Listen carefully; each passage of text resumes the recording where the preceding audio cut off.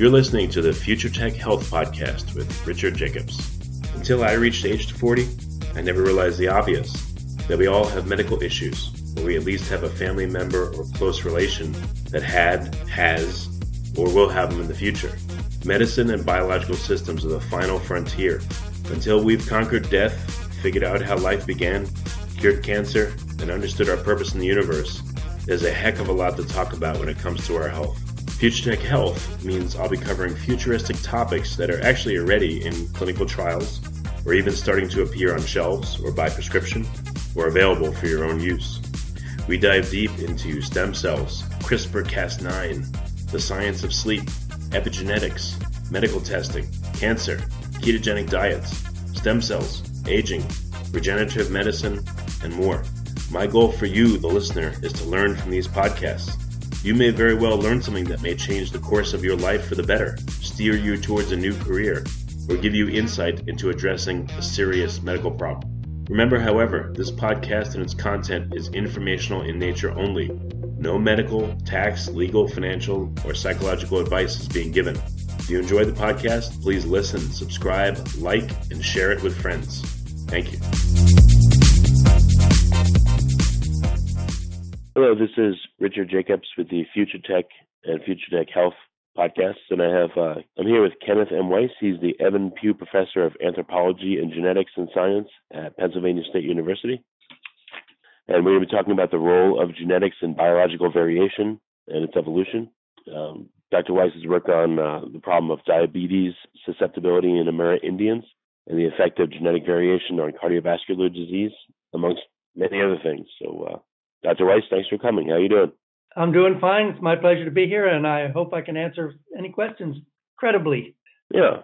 Time will tell. Well, I was going to start off with asking you, what's the origin of life, but maybe we'll leave a real easy question for later on.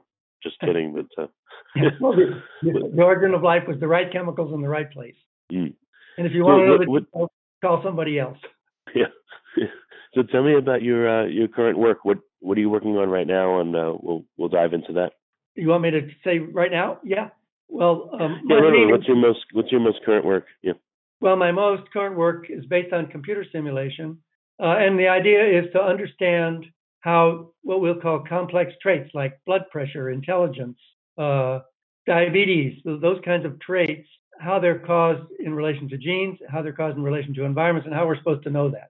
Because it's an important aspect of trying to understand problems that we face, health problems, for example. And the question is whether or not the current approaches, the genetics and genomics and other things of that ilk are relevant, or where they're going, or what have they shown us, and so on. So have you been able to figure out how you think some of these complex characteristics, where they've come from, let's say intelligence, or like you said, blood pressure? Well, in a joking way, I'll say if I knew that, I wouldn't be talking to you. I'd be in Oslo getting a Nobel Prize.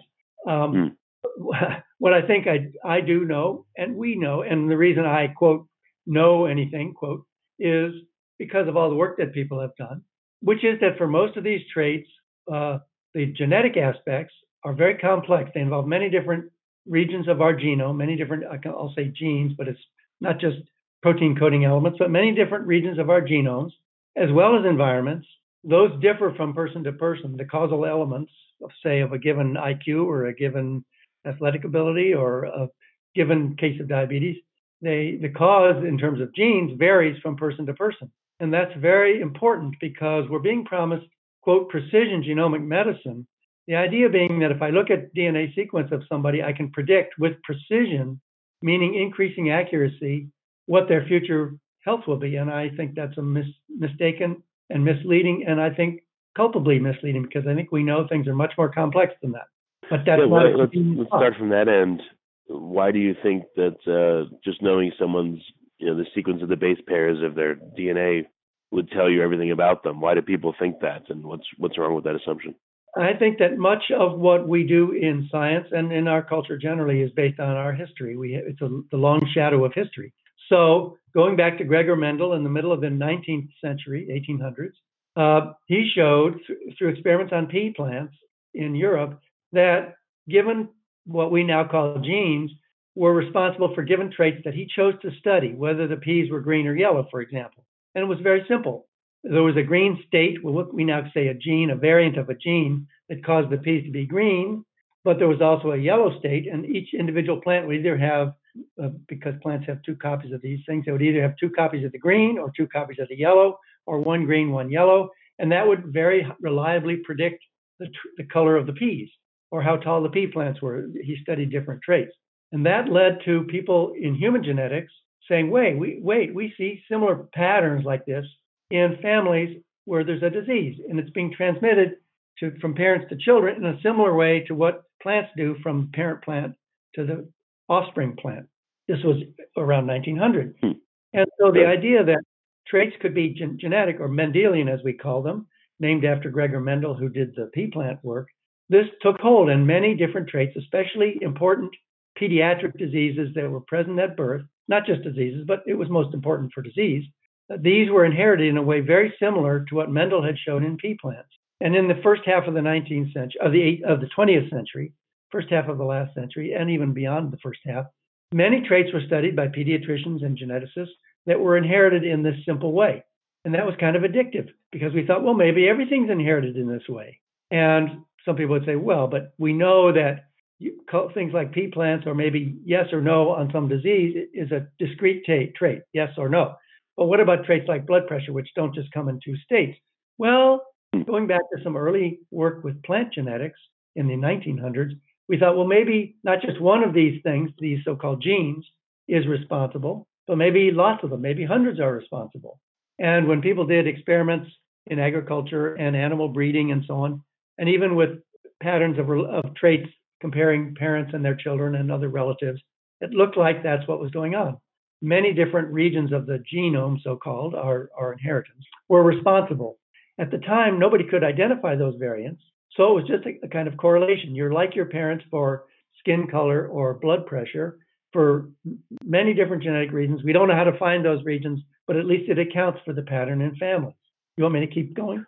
Well, I guess also if you add in, I don't know if this is the case, you tell me, but a certain sequence of base pairs in our DNA, can that only be read in one way, or can you have, like if I imagine the stylus of a record player, can I put the needle down in another spot and read over part of that sequence and overlap onto another sequence and then code for a different protein? Is a unique stretch of DNA only readable in one way? Because if it's not, that would make it even more complicated, and there'd be no such thing as a gene, essentially. Well, holy cow! You've asked a semester's worth of questions. Let me just go back. Let me go back to Mendelian traits, which were first in plants, and then biomedical people, doctors, discovered that many inherited diseases behaved the same way, as if one region of the genome, called a gene, at the time we didn't know what that was responsible, and it was variable. So we each have 2 copies. Everybody has 2 copies. And if we have 2, let's call it healthy copies, nobody knew what that meant, but we had 2 healthy copies, we were fine. And for some diseases, if we had 2 unhealthy copies, we had a disease. For other diseases, if we had 1 of each, just even 1 unhealthy copy, we could get the trait or disease, eye color, very simple things like cystic fibrosis, simple yes, no, more or less yes, no diseases. Breeders of plants and animals and people who study human families knew very well through experimental work in the 1900s, early 1900s, that this kind of inheritance might explain quantitative traits like how tall you are, how rapidly a corn plant will grow, how your blood pressure is. And the reason that those traits could be explained by the same kind of inheritance as these simple yes-no traits would be, the idea was, that if lots and lots, say hundreds of different genes, different parts of our inheritance, our genome, varied and were responsible for affecting the trait, then the height, how tall you are, or how IQ was, or how your blood pressure was, would be the result of the combination at these many different genes of the variant that you happen to inherit. And since each person transmits half of that to their children, there would be a correlation in the trait between parents and children. So the idea was that these traits are called polygenic. They involve many different genes. This was the early 1900s, but nobody knew how to identify the genes. It just was consistent with the idea that tens, hundreds of these individual Mendelian-like two-state genes working together were responsible for the variation of the trait, which didn't just come in yes/no states, but came just like height, stature, blood pressure. It was a continuous distribution. And that was the explanation for why there was this correlation among relatives. But at the time, we had no idea to identify what it meant to say that this was due to a lot of genes. Then about, I don't know how many decades ago now, 30 or more years ago, DNA sequencing became more and more easy and possible. So we could start looking in detail at what this genetic causation really was. And DNA sequencing of whole genomes, all of our sets of chromosomes, became possible in crude ways 20 years ago and become more and more routine now. So you can look across the whole genome, 3.1 billion of these nucleotides, and try to find sequences whose variation among individuals was responsible for variation in a trait. And that's called gene mapping. And that's when people are talking about the genomics of blood pressure, they're talking about what they find when they sequence the DNA of a bunch of people and find particular areas whose variation is related to the trait. Yeah, we found some of that, and I understand that. Yeah. So what's the next level of sophistication on that? Pardon? Oh, so what would be the next level of sophistication from that approach? Well, okay, so the idea was that in the old days, 100 years ago, we had single gene traits, and they had, let's say, two states. You either had cystic fibrosis or you didn't. Eventually, the gene that was responsible was found. Some of the variation in that gene was identified that could be attributed to people with this disease. And that was fine. And that fueled the engine of saying, well, what about other traits that seem to go in families like blood pressure, intelligence, obesity, those kinds of things. So they're due to tens, hundreds of different parts of the genome, each varying, and each person has a particular set of those variants, and that is responsible for his or her trait. So now let's look across the genome, sequence the whole thing, 3.1 billion units called nucleotides, and try to find areas whose variation is associated with the trait variation in people. And that's what people have been finding, and that's gene mapping is finding this kind of thing. What that means is, let's just make up a hypothetical example. It's a real trait, let's say blood pressure, but what I'm going to say about it is hypothetical. People have looked at the genetics, at the DNA sequences of people and related those to their blood pressure and found areas in the DNA that are associated with variation in blood pressure, and let's call them blood pressure genes. And what they've found in the last 10, maybe 15 years or so, is that many different parts of the genome, their variation affects blood pressure. This is what was known 100 years ago, but nobody could identify the regions. So now let's say we have 100 different regions of the genome, places along the DNA where the nucleotide sequence, the actual DNA sequence varies, and where that variation, if you look at a bunch of people, that variation is associated with or helps to cause, let's say, blood pressure, or how tall you are, things like that, or risk of heart disease. That's called gene mapping. So here's the issue. We found this gene mapping. We've been promised in the public domain many times by NIH that this is going to be precision genomic medicine. Now, if you think about precision measurement of the speed of light or precision measurement of the frequency of some sound in a piece of music, what that means is that as we get better and better instrumentation, there is a true value that we are approaching. And as our instrumentation gets better, our estimate of the truth gets closer and closer to that truth. That's what's being promised with precision genomic medicine. The problem is that we don't have a single value that we're trying to estimate with better and better accuracy. Everybody is different. Your genome is different from my genome. No two people with the same blood pressure have that same blood pressure for the same genetic reason. So to say that we can, and we don't know of all the variation in the world. So we can say, I looked at your DNA, I looked at your blood pressure, I can see the association, then I can look at mine and try to find regions in our DNA that are similar and therefore may be contributing to our similar blood pressure. But when there are hundreds of these and no two people have the same set, and what's even known from attempts to find them is only based on the samples that were looked at, not on everybody in the species, then the promise that we're going to be able to use DNA sequence to predict disease precisely is a false promise, and it's a knowably false promise. And I could add not only that, I don't even know if there's a definition of a gene. I wanted to ask you about that. And then you think about gene expression and epigenetics, and even if you were able to identify, okay, this sequence of base pairs seems to code for this uniquely and only, and if we see a change in it, that means that this disorder will happen. Yep. That doesn't take into account the person, what they eat, their life, and again their epigenetic changes, probably even more. Don't start talking about environment yet. We're promising things based on genomes only. But of course you're right. Of course you're right. Much of what we're talking about has to do with environments. Now, just as you said, what you eat, where you live, the climate, your occupation, your education, and there's something much more profound about this. Suppose that if we measured all of your environment and we measured your genome entirely, suppose that would lead us to predict things perfectly. Is that even plausible? Well, let's add two things. One, every time you're made of billions or maybe trillions of cells, a lot of them are involved in things that affect your blood pressure. They divide during your life as they're replaced. Each time a cell divides, new mutations occur. Those are not being measured in the way by the blood sample that is used to measure, quote, your genome. So those are unseen.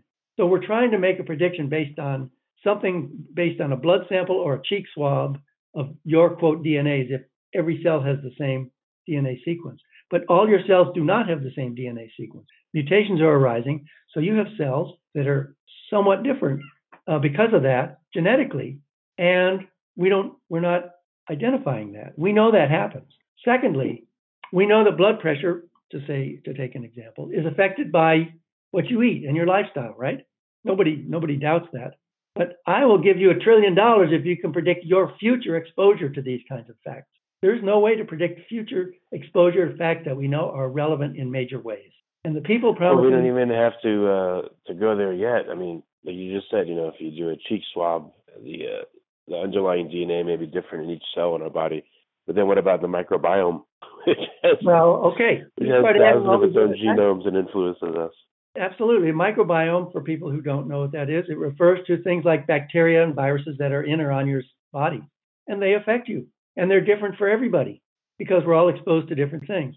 And each of those, like a given type of bacteria in your gut, they all have their own genetic variation. And we're not typing that. We're just taking sort of stereotypical bacterial sequences as if that represents all of the cells in the body.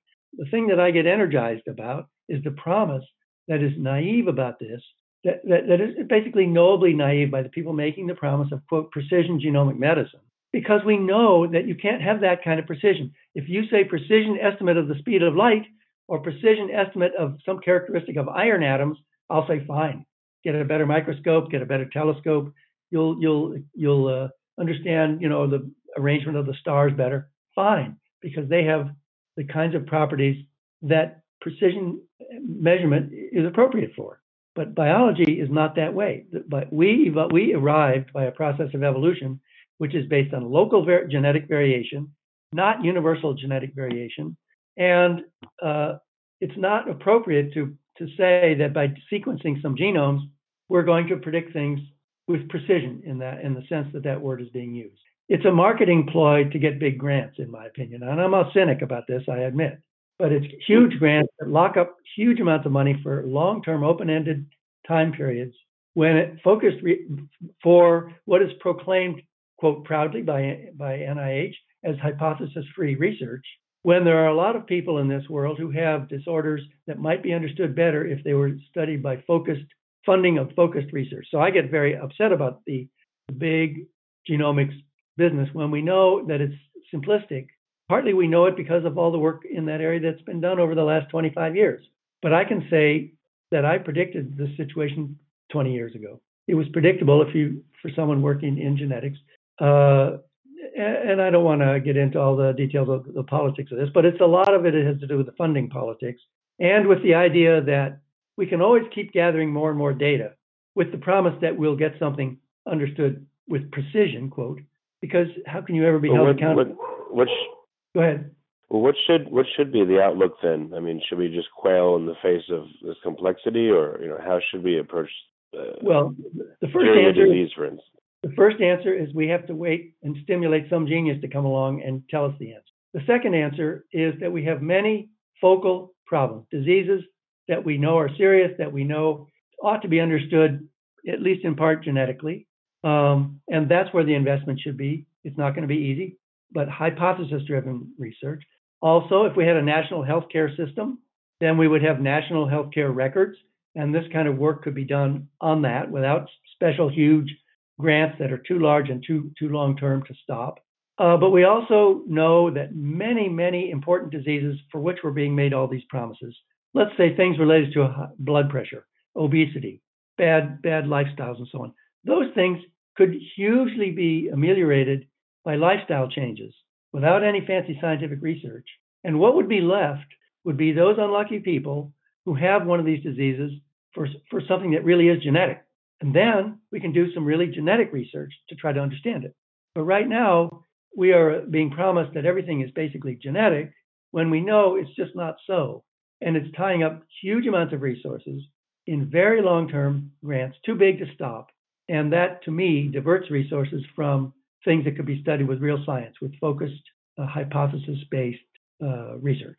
It also creates a dogma where, natural interventions are laughed at or scorned or not even allowed, not paid for by healthcare, any of that stuff. Well, you said it, not me, but I would echo that. I think there is a place for open-ended kind of science projects, and there was a place to sequence the human genome to find out what it was. There's been a place for looking at variation in the genome and how that relates to various traits that are not simple like the ones we could do 100 years ago. But we've done that now. We've been doing it for almost 20 years. It was predictable, and I can say that truthfully because I predicted it in print. Predictable what we're seeing now, more or less.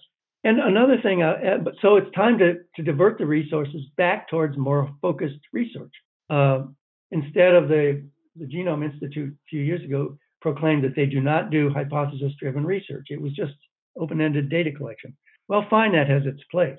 But now what we know is even forgetting the fact that environments which are important are not predictable generally, and even forgetting the fact that mutations in your body cells during your life are not being measured by this DNA sequencing work, even forgetting all of that, what we have found from this work is that most of these traits, let's take blood pressure, they're due to variation. The same blood pressure in different people will be due to variation in terms of the genetic aspects in many different places in the genome. And your blood pressure might be the same as mine, but for very different genetic reasons. Okay, this is a major fact of how life works, and I can account for it. It makes sense evolutionarily. There are a lot of ways to be successful, and that way a single mutation doesn't kill you. So we evolved all this redundancy. It's a protection. It's a protection for the early parts of life, for health, and so on. And later in life, when we're all living to older ages now, well, that protection becomes a liability because there's lots of ways for it to go wrong. And we know that duplication, making this kind of redundancy, is a fundamental aspect of how genomes evolved. So now that this massive DNA sequencing on hundreds of thousands of people has been done, what we see is this huge reservoir of redundancy. And we can explain it, as I tried to do just now, in terms of evolutionary terms. But it makes prediction very difficult because it's not like one gene with two states, and whichever state you have lets us predict your trait. It just isn't that way anymore. And I haven't mentioned the environment in the last speech.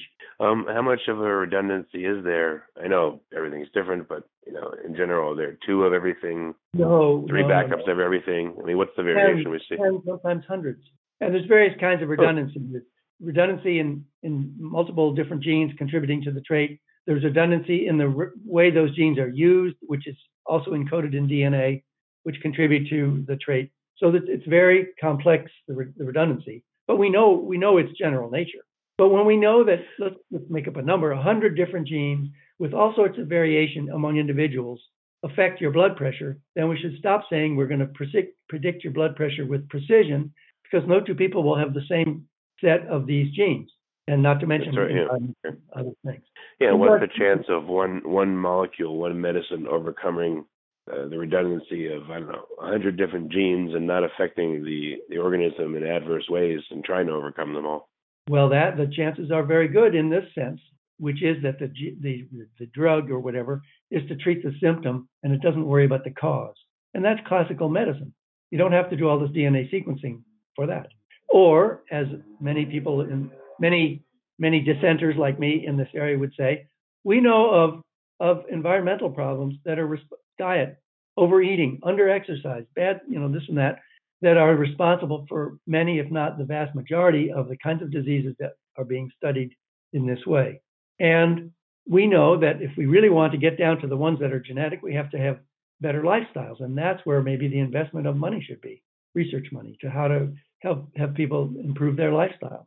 If you eat a crappy lifestyle, go ahead. Yeah, another problem I just realized is, focusing on genes is also another problem, because now they're trying to do things like gene knockouts, use CRISPR-Cas9 to knock out genes.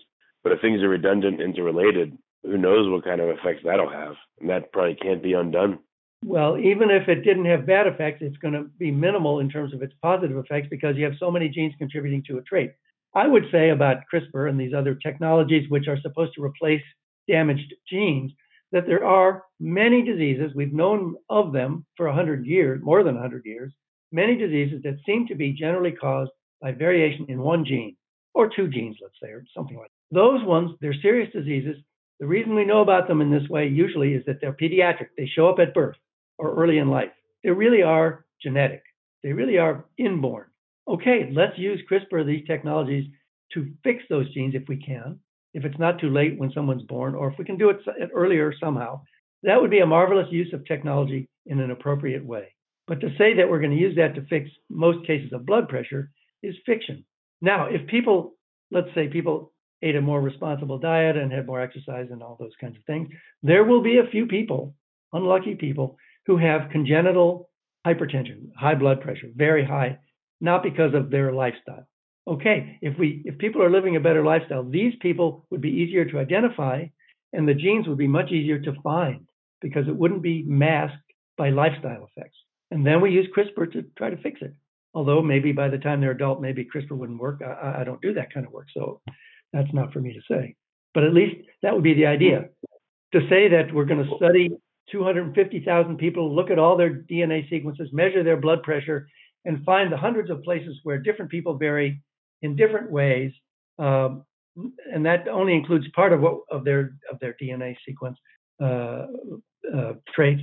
It's just a convenient fiction for maintaining big grants and not having to focus and come up with some real answers. And the big grants, the big projects have shown exactly what we've been talking about. There are 100 different parts of your genome that affect your blood pressure. Then we have to take a different approach than thinking that we're going to just target a gene with some therapy. Now, is there even something that is a gene, or is that a misnomer? Because I've been hearing that a lot. Well, the word gene there's a big debate. There's a small debate among some important people, some thoughtful people, about whether we misused the word gene in the first place. And I think that gets into details about the structure of DNA sequences, the processing of protein codes, and all those sorts of things. But the basic bottom line is that the concept of a gene is one that was coined essentially by Gregor Mendel, although he didn't use the word. And it was fine at the time when these were thought to be individual, independent, causative agents. Now we know way more, and it's a misleading term. And in fact, we teach it in old Mendelian ways in, I don't know, high school, certainly maybe earlier, because that's what the teachers know, instead of modernizing. And when I've talked to some teachers about this, they say, well, you can't do that because the students wouldn't understand it. And I say, baloney. They're kids. They don't know the old way. Teach them a new way. Teach it to them in simple terms that they can handle, sure. But don't teach them something old and let them wait till college or medical school or never to really learn that that's an old-fashioned view. So, I mean, in summary, though, do you believe there are such things as genes, or is there a better way to express it? Well, let me ask you this. Are there such things as cars? Well, yes, but then what's the car? It's a similar kind of thing. There are functionally distinct regions in your DNA. Some of them are codes for protein, and we call them genes traditionally. But there are a lot of variation in how even the same one of these so-called genes will actually work, and that has to do with various details that I don't want to go into. So the term is obsolete.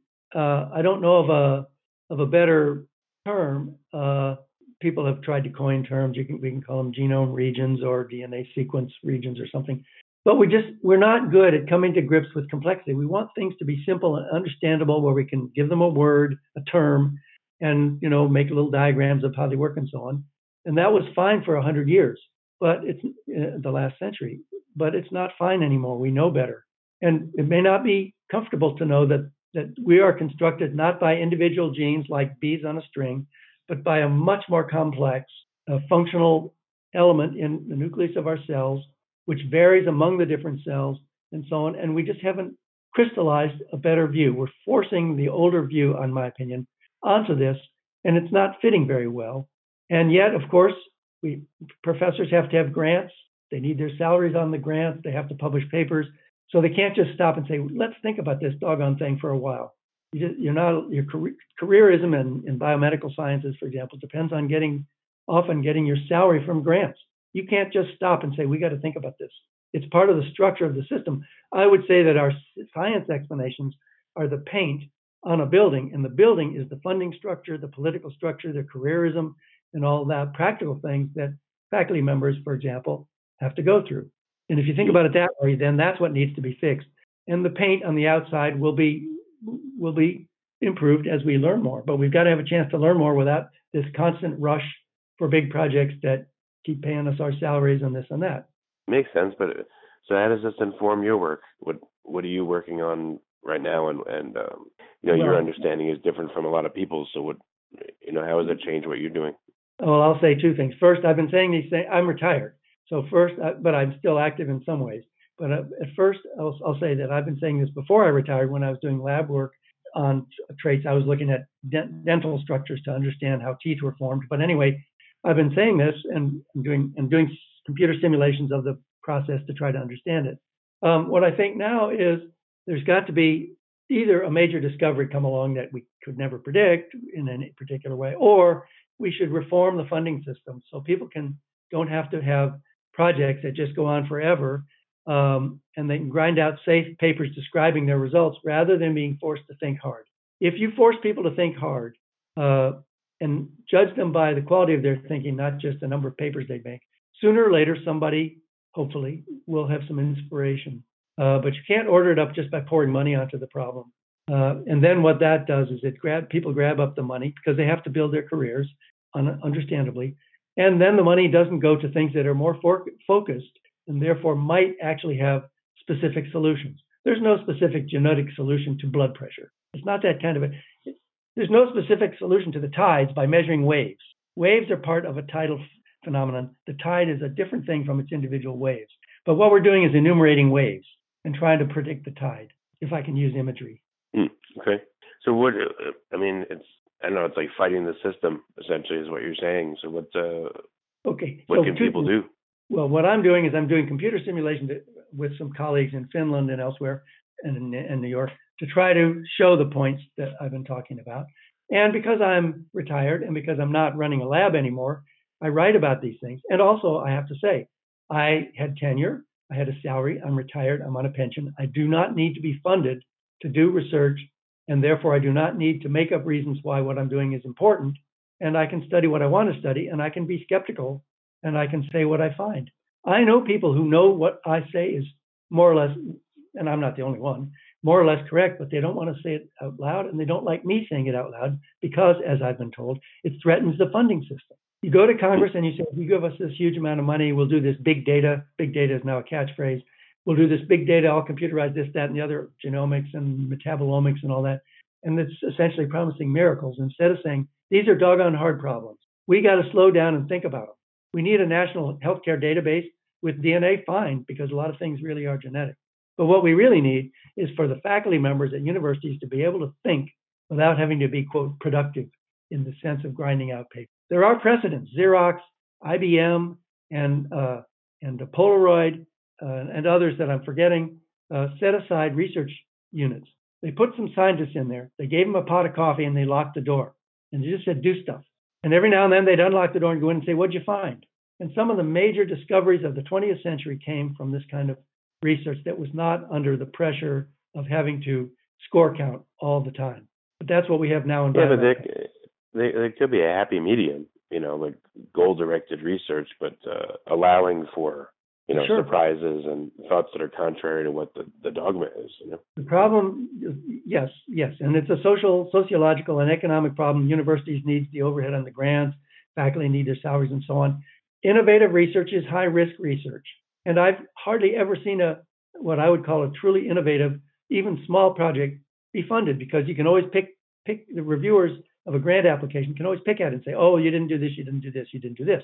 The thing about innovation is it's going to be surprises. You got to let people just poke around, and you can't judge them, faculty members, professors, on how many papers they publish and how many grants they bring in.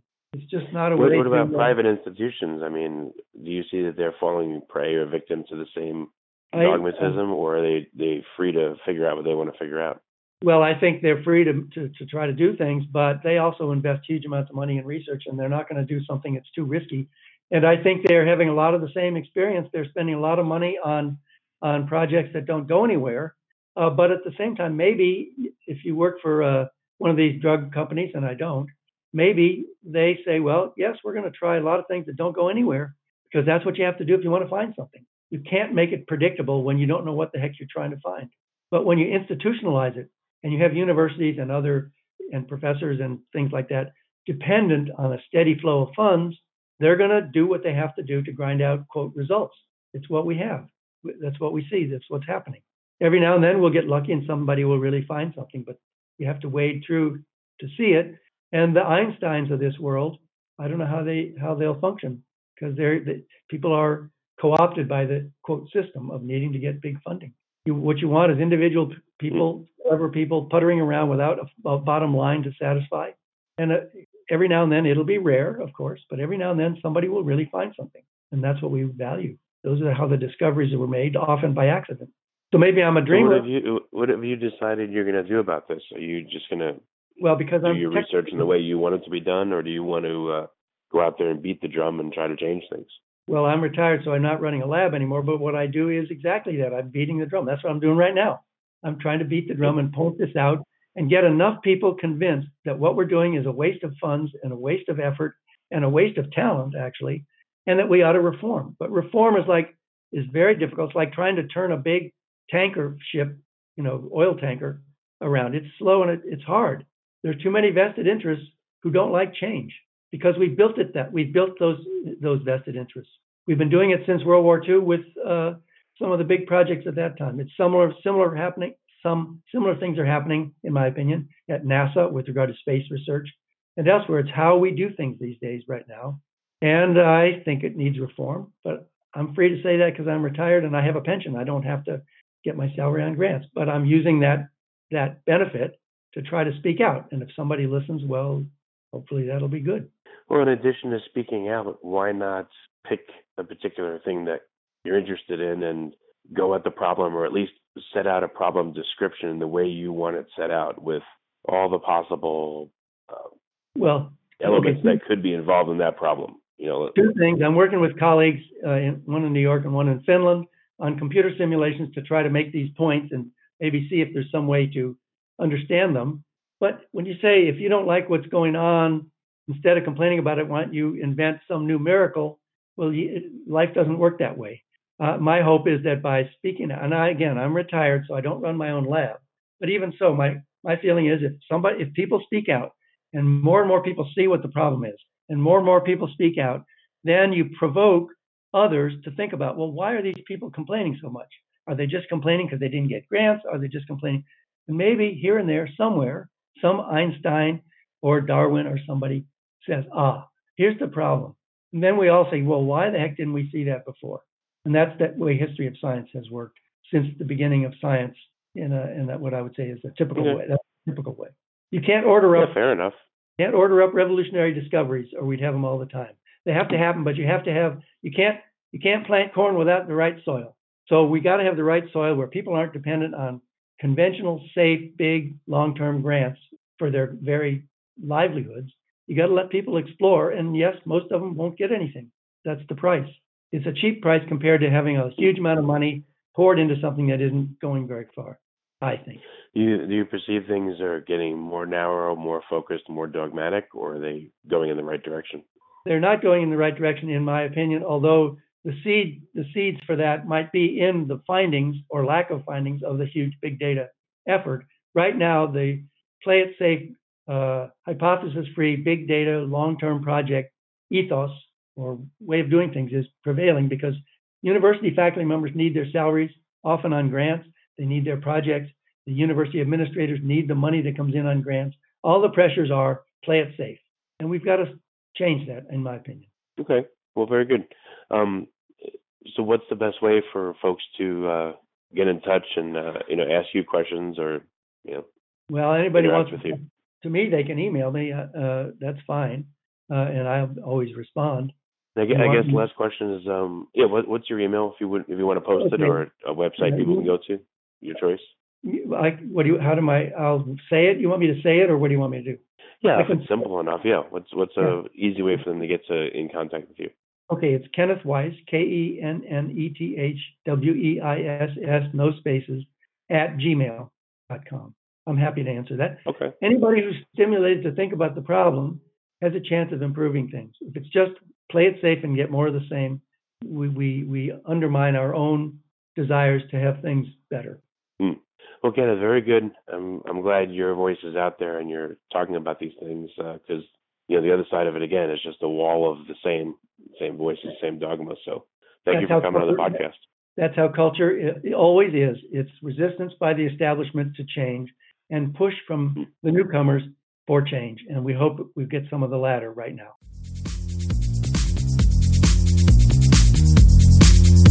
You're listening to the Future Tech Health Podcast with Richard Jacobs. Until I reached age 40, I never realized the obvious, that we all have medical issues, or we at least have a family member or close relation that has, or will have them in the future.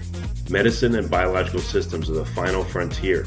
Until we've conquered death, figured out how life began, cured cancer, and understood our purpose in the universe, there's a heck of a lot to talk about when it comes to our health. Future Tech Health means I'll be covering futuristic topics that are actually already in clinical trials, or even starting to appear on shelves or by prescription, or available for your own use. We dive deep into stem cells, CRISPR-Cas9, the science of sleep, epigenetics, medical testing, cancer, ketogenic diets, stem cells, aging, regenerative medicine, and more. My goal for you, the listener, is to learn from these podcasts. You may very well learn something that may change the course of your life for the better, steer you towards a new career, or give you insight into addressing a serious medical problem. Remember, however, this podcast and its content is informational in nature only. No medical, tax, legal, financial, or psychological advice is being given. If you enjoyed the podcast, please listen, subscribe, like, and share it with friends. Thank you.